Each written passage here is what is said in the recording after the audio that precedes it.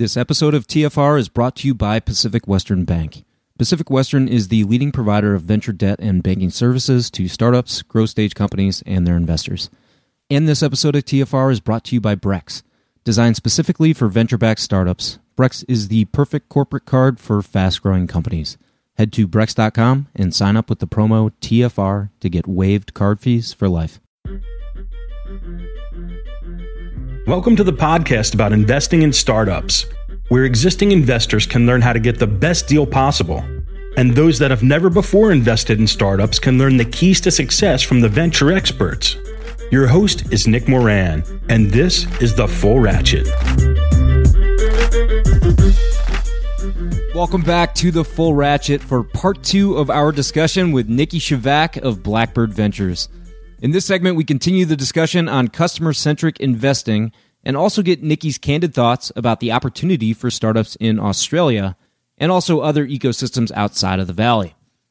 In this episode, we cover the water crisis in Australia and how that impacts innovation in startups. I asked Niki if a company like Instacart would be in their thesis or not because it requires a localized presence to build out new markets. We then talk about the dynamic of founding a startup in the Valley versus one founded in other tech centers around the world. And I get his thoughts on what type of companies are best to found outside of a major tech ecosystem. We then transition into the advantages that startups founded in Australia have over startups founded elsewhere. And then we round out the discussion by getting Niki's advice for founders that are starting in regions outside of the States. And of course, as always, we will wrap up with key takeaways and a tip of the week. Here's part 2 of the discussion with Niki Scevak on customer-centric investing down under.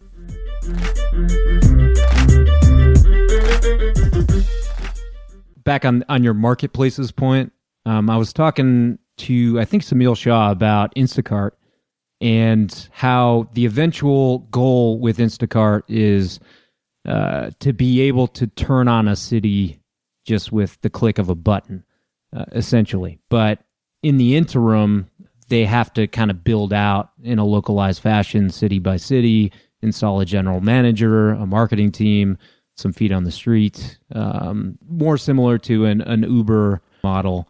How would you think about a marketplace like an Instacart? Would that be something that would be within your thesis and your focus area because their ultimate goal is to be location agnostic from a technology standpoint, or is the local build out site by site, does that sort of preclude you from becoming involved?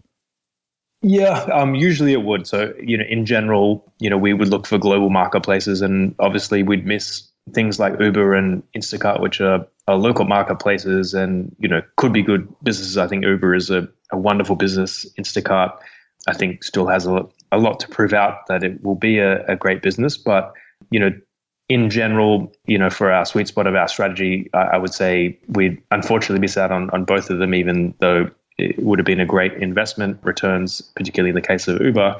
I think, where we would make exceptions around sort of true technology advances. So, as I said, robotics. So, we're an investor in a company called Zoox, which is trying to reinvent sort of the notion of what comes after the car. So if you don't have to have a steering wheel and you don't have to have all of these conventions of a car, what kind of user experience could you create? And, notionally, it's a similar kind of ride sharing model, but, with this sort of true deep technical insight as to how the user experience can dramatically change. So I think, things like robotics, another company we're an investor in is Flirty, which is a drone delivery company that delivers food. And so again, notionally competitive with Instacart or DoorDash or something like that, but you don't have people delivering the food, you have drones delivering the food.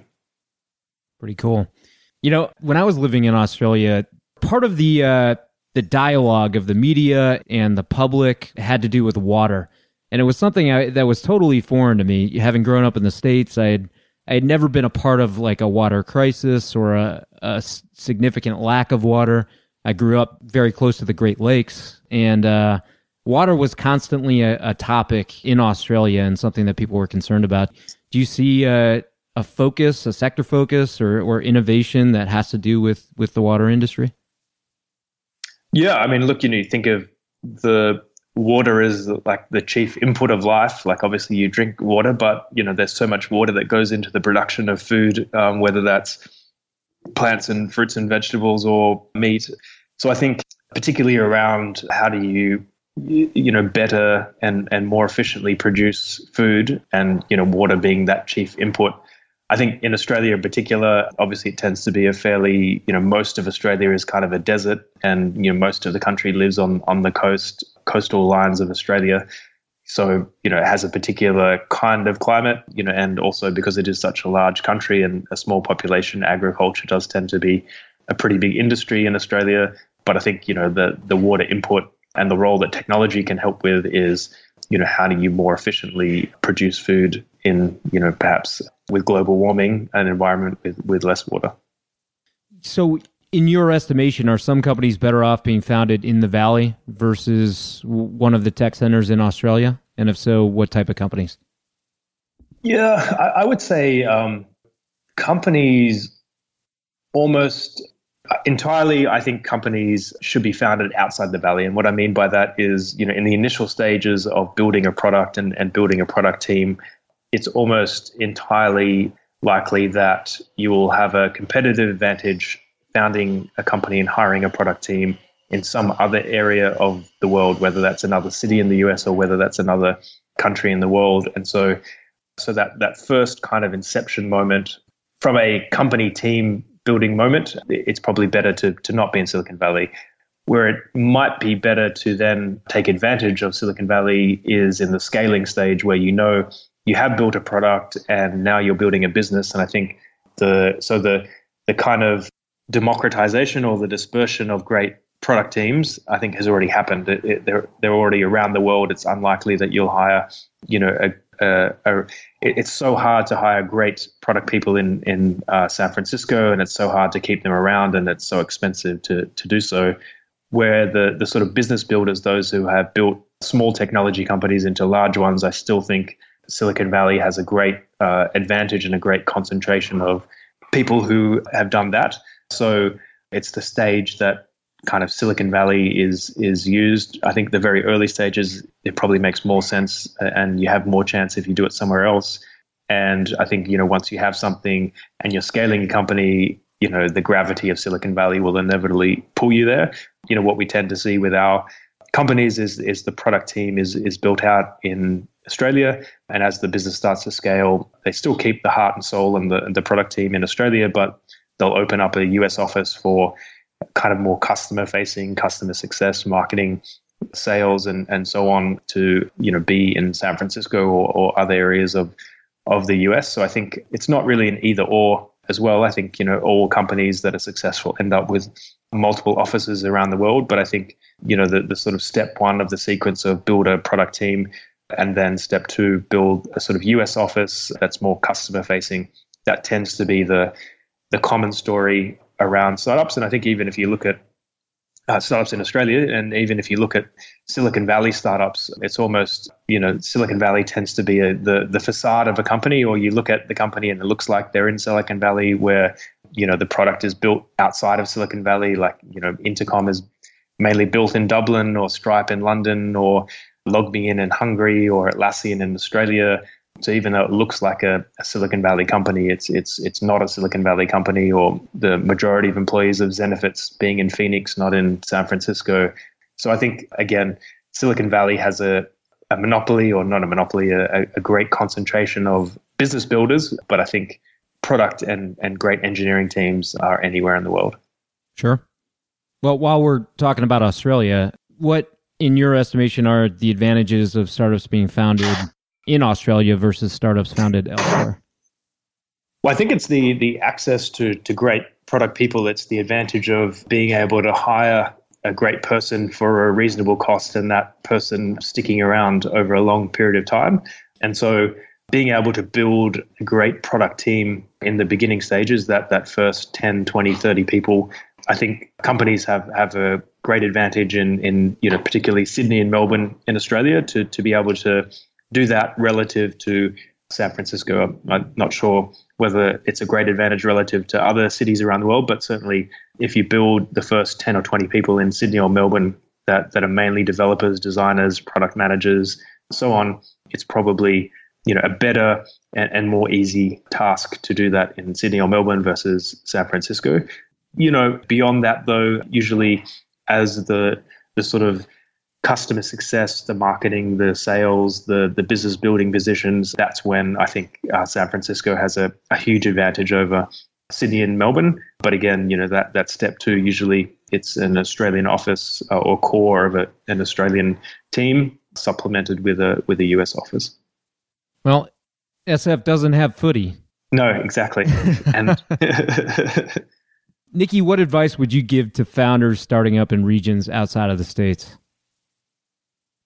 I think it's just to have the confidence that they are no different than founders who are starting up in meccas like Silicon Valley. I think people tend to overestimate that there's a magical kingdom of startups in San Francisco and people are walking around handing out silver bullets. And I think the reality is that everyone is in such a such the same kind of disappointing, low probability position as everyone else. And I think, just to have the confidence that they are just as good or just as bad as anyone else in the world and just to go and do it and not be fearful and not kind of put up these mental barriers between them and actually doing a business and solving a problem. And I think sometimes people who think about kind of like, is this a good ecosystem or is this a good time to start a startup, or they tend to be not the real founders. I think the real founders are kind of infected with an idea and become obsessed about a problem, and that there's no kind of consideration given to all of these other kind of external factors. It's just they have to do it. And I think having more people like that and just having more people with the confidence to do that's what it's all about. Great point. Niki, if we could address any topic related to startups or venture, what topic do you think should be addressed, and who would you like to hear speak about it?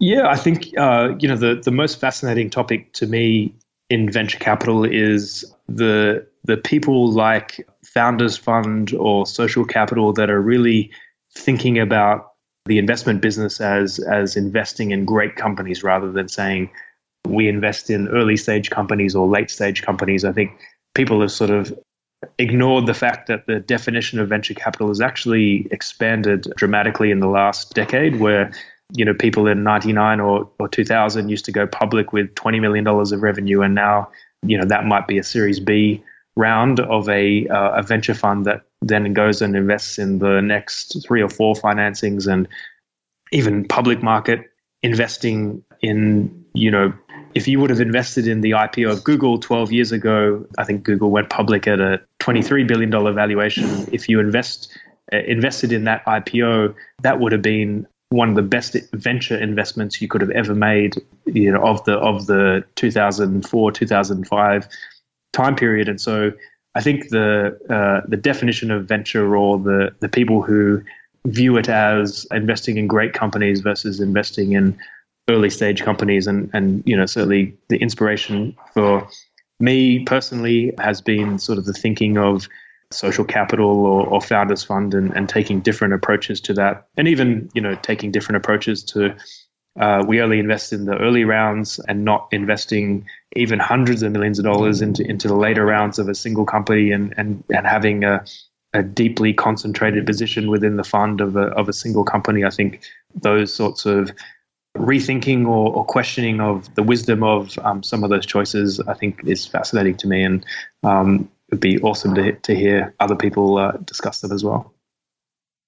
So it sounds like there's some firms that provide some inspiration for you.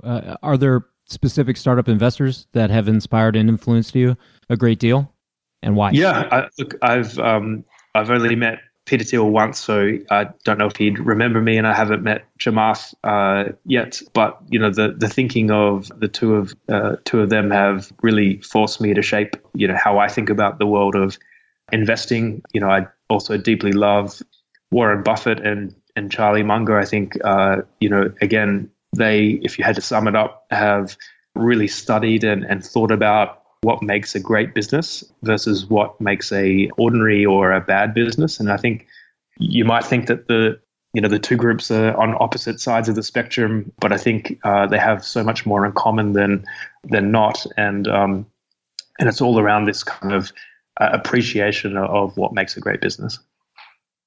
And finally, Niki, what's the best way for listeners to connect with you? Yeah, I'm on Twitter, so Niki Scevak, NIKISCEVAK, or just email me at NIKI@blackbird.vc. Perfect. Well, thanks so much for the time. It was great getting the perspective and hearing more about Blackbird, and I look forward to the next time. Absolutely. Thank you. Cheers.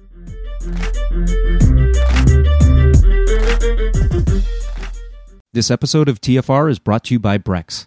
Your startup is going to change the world, and the right corporate card will get you there even faster. The Brex corporate card for startups offers 10 to 20 times higher limits than traditional corporate cards, automated expense tools, and huge rewards like 4 times points back on travel, 3 times back on restaurants, and 2 times back on recurring SaaS spend. And all with no personal guarantee. Sign up at Brex.com and get waived card fees for life with the code TFR. And this episode of TFR is brought to you by Assure. For over 3 years, Newstack has been raising capital on a deal-by-deal basis, allowing individual investors to select each startup investment. Assure is the company behind the scenes that powers this process. When we have 10, 20, or 30 angels investing in a startup, we can't put all those folks directly on the startup's cap table. So those investors are rolled into a special purpose vehicle that occupies just one line item on the cap table. And Assure handles all ongoing fees, finances, and K1s for us. We pay a one-time upfront fee and avoid all the required yearly admin filings and bills. If you run an angel group, or you would like your LPs to invest in deal-by-deal sidecars, go to assure.co/TFR for 20% off your first SPV. And this episode of TFR is brought to you by Pacific Western Bank. Pacific Western specializes in providing financial services to startups, growth stage companies, and their investors, helping to navigate financial obstacles by providing access to funds and expertise. Pacific Western's customized products and team of venture banking specialists provides a banking experience designed specifically with startups and VCs in mind. If you run a tech company, or if you invest in tech companies, it's strongly advisable that you build a relationship with the folks at Pacific Western. Go to pacwest.com to learn more. Okay, thanks again to Niki for coming on the program. Let's recap the key takeaways. Key takeaway number 1 is called Founder Ideology. The first thing Niki looks for in a startup is what he calls the 2 shits. Why does someone care, and can they get stuff done? He tries to understand what life story led the founder to solve this problem. Why are they going to put everything into building this company? He observes prior work and life experiences for insights into the elusive product-founder fit. And recall that Niki said that the team slide is not about nice headshots and logos. From his standpoint, the team slide reveals itself in the product. Everything from the design to the core function of the product will show the true capability of the team, much more so than any PowerPoint slide can. And it's not just what they've put into the product, but also what they've left out. Niki is skeptical of those founders that may be too logical and outcome-focused. Those that say, China is a big market, and if I can only get 1% of the billion-dollar Chinese market, then we'll all be rich. He looks for strong opinions around seemingly small details, and Niki believes it is those small details that hold the key insights and the magic to why he invests. Key takeaway number 2 is called Global Focused Narrow Target. Blackbird likes to see global SaaS products that can be located anywhere and can be scaled with marketing as opposed to sales. With SaaS businesses, how do you sell to the worker user rather than selling to the CIO? They look for bottoms-up adoption and engagement models, not the forced top-down sales-driven business models. And he added that sales-driven businesses can sometimes misrepresent the true opportunity for the product. If you have a particularly charming salesperson, they may be effective selling the product to those that otherwise would not have purchased. So this can have the effect of distorting the data and making the business look more scalable than it actually is. And a global customer strategy does not mean a vague and generic customer definition. Niki advised that startups don't target customer groups that are too broad and heterogeneous. He discussed SMBs and how it's kind of a false category. An SMB, by definition, is based on the number of employees a business has. By that definition, Blackbird Ventures would be considered a part of the target market. Instead, Niki suggests that one has a more fine-tuned definition of the market segmentation, the types of customers being targeted, and the need profiles therein. In this case, he cited the example of dentists. It's much more reasonable for an investor to assess whether early adopter dentists are going to be more representative of the mass market of dentists versus SMB early adopters being representative of all SMBs in the mass market. Okay, and then key takeaway number 3 is called It's All About Engagement. When asked what key metrics Blackbird looks for, Niki cited metrics that are much more engagement-focused than acquisition-focused.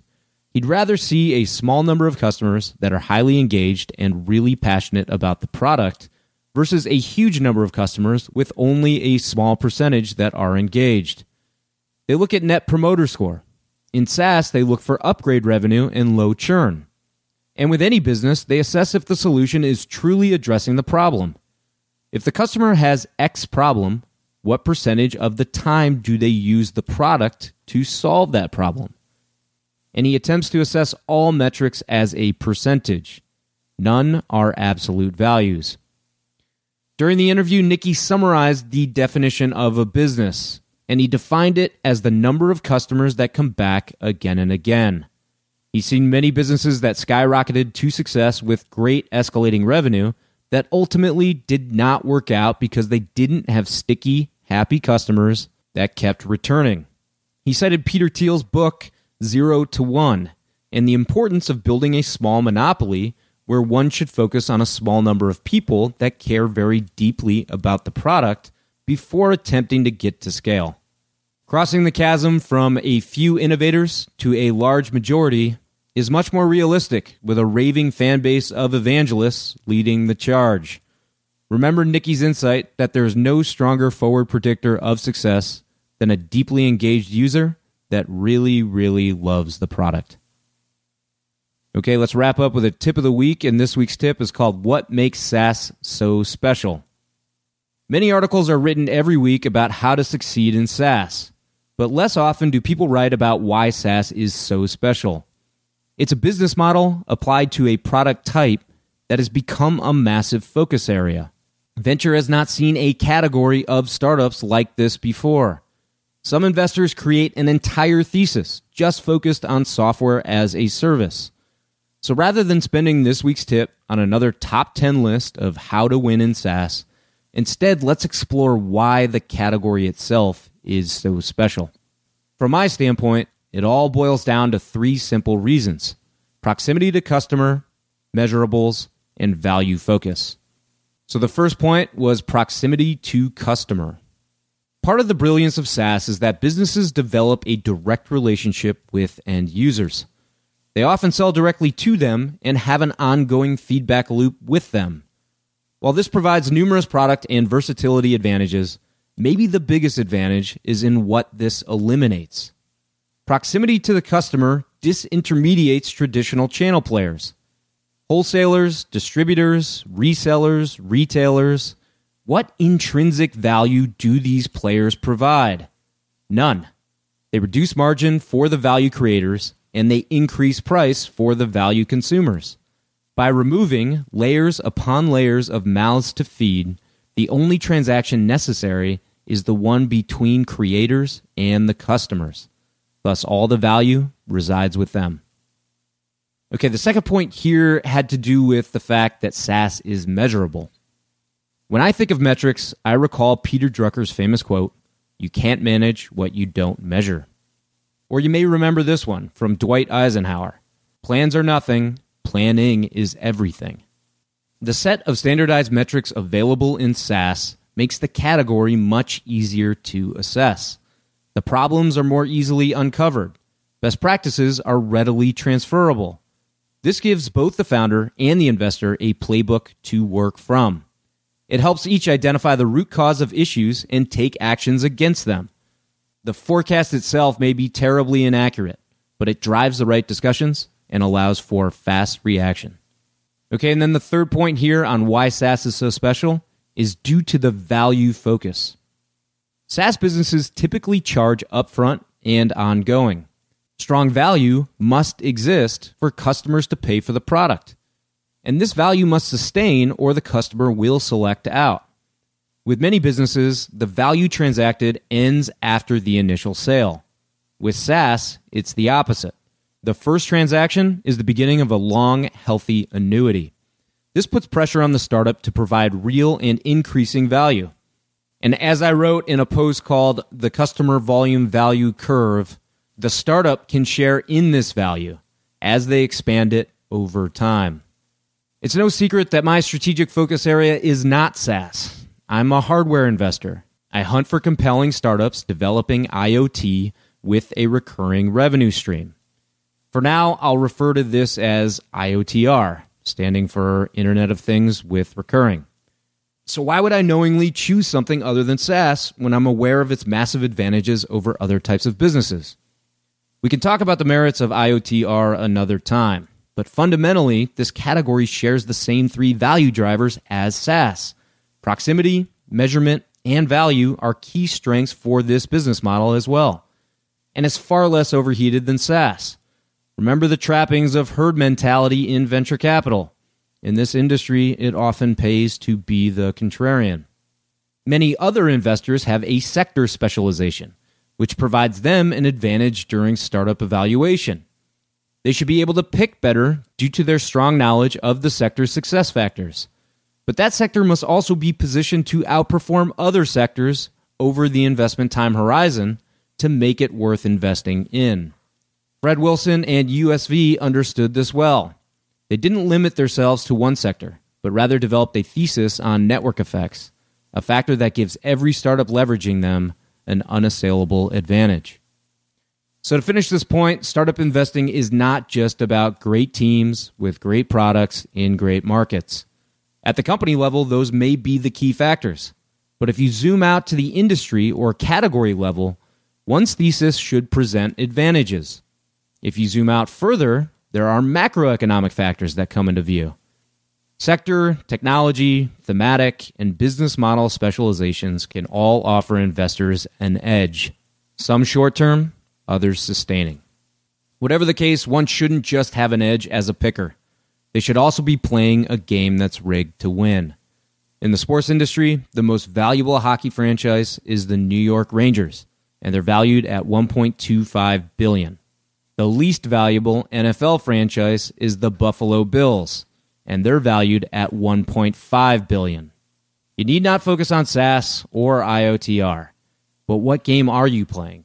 Why is your category giving every startup within it an edge over the rest? If you can answer these questions, you're way ahead of most. All right, thanks again to Niki Scevak for coming on the program, and I hope all of you out there listening have a wonderful holiday and a happy new year. Until next time, over-prepare, choose carefully, and invest confidently. Thanks for listening, and I hope you join us in 2017 for some great content coming up.